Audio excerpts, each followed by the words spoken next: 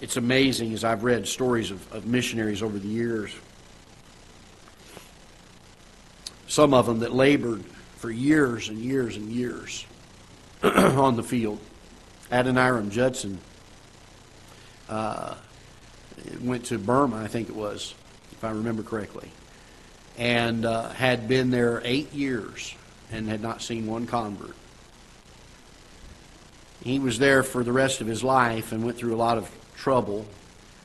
And at the end of his life, when he died, there was said that there were over 200,000 Burmese that attended his funeral that had been won to the Lord through his ministry and those that had been saved through his ministry. Just because we don't see the same fruit that others do early on doesn't mean we should throw our hands up and quit and say, well, we just don't have it. God's the one that brings glory to those things. God's the one that prospers those things. Our responsibility is to go. His responsibility is to produce fruit. And very important that we understand these things. There was a third message that was given in the middle part of chapter 2, and this message was given primarily to the priests.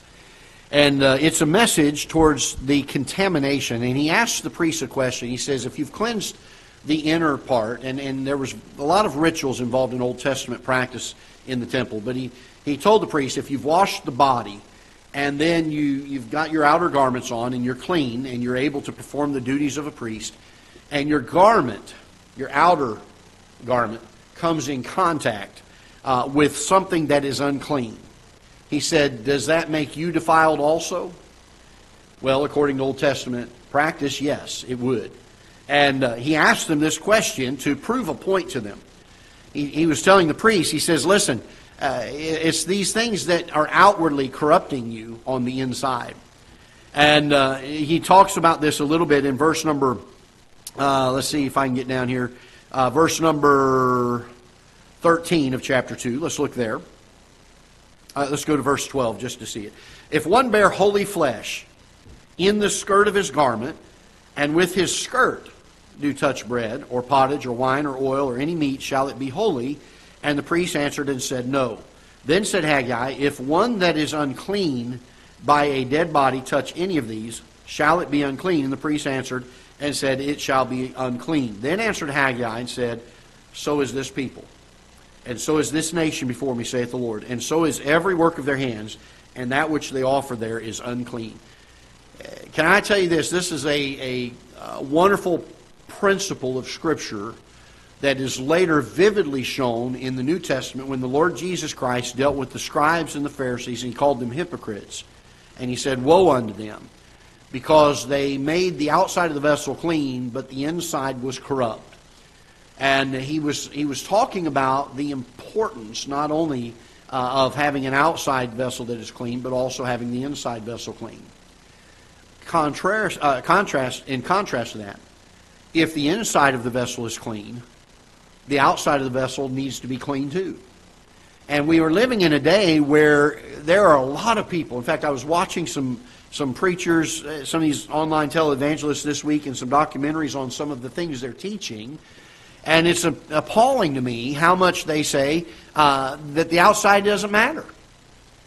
That if you touch something unclean outside, it doesn't matter. Can I tell you this? It corrupts the heart.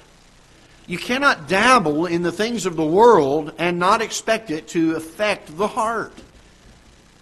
And so he tells these priests, he says, look, this practice of cleaning the outside and making sure it's purified too, so that it doesn't corrupt the inside. He said that's something that I've given to you to represent the importance of living outwardly clean as well, and to make sure that the heart is clean first, and then to keep the garment unspotted, because it will bring corruption, will bring uncleanness. And he says, such are these people. He said their hearts may be clean, but they're involved in things of the world, and as such, they are unclean themselves. He talked about the priesthood being this way. And so he gives the third message as an idea of cleaning this thing up. And he gives them a promise He promises them that if they will clean these things up, if they'll get these things better, that He will give His blessing to them. Let's see in verse number 15 of chapter 2. And now I pray, consider from this day and upward, from before a stone was laid upon the stone in the temple of the Lord, since those days were when one came to an heap 20 measures, but there were 10. When one came to the press fat for to draw out 50 vessels of the press, but there were 20. I smote you with blasting and with mildew and with hail in all the labors of your hands. Yet ye turn not to me, saith the Lord. Consider now from this day and upward, and from the 24th day of the 9th month, even from the day that the foundation of the Lord's temple was laid, and consider it, is the seed yet in the barn? Yea, as yet the vine and the fig tree and the pomegranate and the olive tree hath not brought forth. From this day will I bless you. In other words, he said, when you were disobedient, when you weren't doing the things you were supposed to do, I took my hand of blessing off of you. But now that you're obedient, now that you're going to begin doing these things for me, he says, I'll put my hand of blessing back on you. Then the fourth message comes from verse number 20 and down, and that is a promise of future blessing. I'm not going to go into all the detail because, Lord willing, I'm going to deal with this maybe in fact, I might deal with this next Sunday because we're getting close to the Christmas season. And there's a very interesting thing that takes place here in chapter 2 of Haggai, and this is the location in Scripture where it happens. But notice what he says here, and I'm going to read now from verse 20 down to verse 23. And again the word of the Lord came unto Haggai in the 24th day of the month, saying, Speak to Zerubbabel, governor of Judah, saying, I will shake the heavens and the earth, and I will overthrow the throne of thy kingdoms. I will destroy the strength of the kingdoms of the heathen, and I will overthrow the chariots and those that ride in them, and the horses and their riders shall come down, every one by the sword of his brother. In that day, saith the Lord of hosts, I will take thee, O Zerubbabel, my servant, the son of Shealtiel, saith the Lord, and I will make thee a signet, for I have chosen thee, saith the Lord of hosts. This is a prophetic declaration that God is going to use Zerubbabel, and he does here, to bring together the lineage of the Messiah. Now, I'm not going to go into all the things this week, but Lord willing, we'll study it next week, perhaps as a follow-up to this. But God cursed the Davidic line under Jehoiakim. Jehoiakim was his father. He was a wicked, wicked king. And when Jehoiakim came in, he took the wickedness of his father and manifold times was more wicked. The most wicked king that Israel ever had. And God cursed him and said, neither you nor any of your sons are ever going to be on the throne of David. That broke the Messianic line. But it's wonderful that there was another seed of David, another line that came from David, that did not have the curse. And it's interesting that God uses Zerubbabel to bring those two lines back together again. They will diverge again for a short while, but you'll find that Joseph came from the line that was cursed, but Mary came from the line that was not cursed. And so the Lord Jesus Christ had to be born of a virgin, or he would not have been able to be on the throne of David. He had to be from the line of Mary's side without Joseph's line in him. And we'll take some time to study that a little more thoroughly. I don't want to confuse you by it, but it's a very interesting study. How God has to bring judgment on Jehoiakim and curses him and his family. And yet it doesn't foil his plan for the Messiah and the redemption of mankind. God's plan is always perfect. And it's always right. And we'll take some time to explain a little bit of that next week. Not that we'll go into a deep study of it, but we'll show you a little bit about that. And it is interesting to note, because you'll find as you study about the Christmas account in the New Testament, that in Matthew, we find a genealogy back through Joseph's line, and goes back to Solomon, I believe it is. And then in Luke, he gives a genealogy that goes back through Mary's line and all the way back to Adam and Eve. And so there's a reason why there were two different genealogies given. And we'll look at that a little bit more next week. Wonderful, wonderful message. The Christ of Haggai is seen.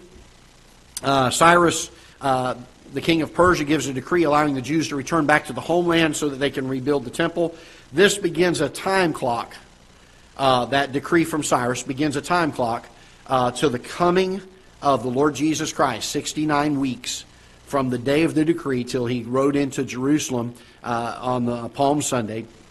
So we see again the decree that was given for them to rebuild the temple is referenced here in Haggai. Very interesting that we see that is very much a part of the coming of the Messiah and the Lord Jesus Christ. And then we also find that Zerubbabel becomes the center of the Messianic line again and brings it back into the ability for things to work out the way that God said. He was chosen by God. He was a signet that was sent to seal the branches of the lineage of the Messiah together. And we'll take some time to read in Jeremiah and some other places next week a little bit about the curse that took place and how that all reconciles through the genealogies that are given in Matthew and in Luke. Sometimes we say, boy, the genealogies, Pastor, those are boring. They're very, very important. They are very important. They have some great truth in them and things that we need to understand. The key theme is the reconstruction of the temple. Key verses are chapter 1, verses 7 and 8, where God says, consider your ways. And chapter number 2 and verse number 7 through 9, where he talks about the glory of the latter house being greater than that of the first house. And the key chapter is chapter number 2. And so we'll deal with a little bit more of this next week, just kind of by way of follow-up. I don't know that we'll take the entire hour to do so, but we'll have a brief time of studying that. And then we have 2 books left in the Old Testament, and we'll try to get those finished up in a timely manner. Let's go ahead and stand, and we'll be dismissed in prayer. Father, we're thankful for your word. We pray that you'll bless it and use it as we've learned from it today. Lord, may we take to heart the truths that are illustrated so clearly, and may we apply them to our lives. Help us to be more like you. And I pray that you would help us to have a heart that is yielded and sensitive to the leading of your Holy Spirit, that when you bring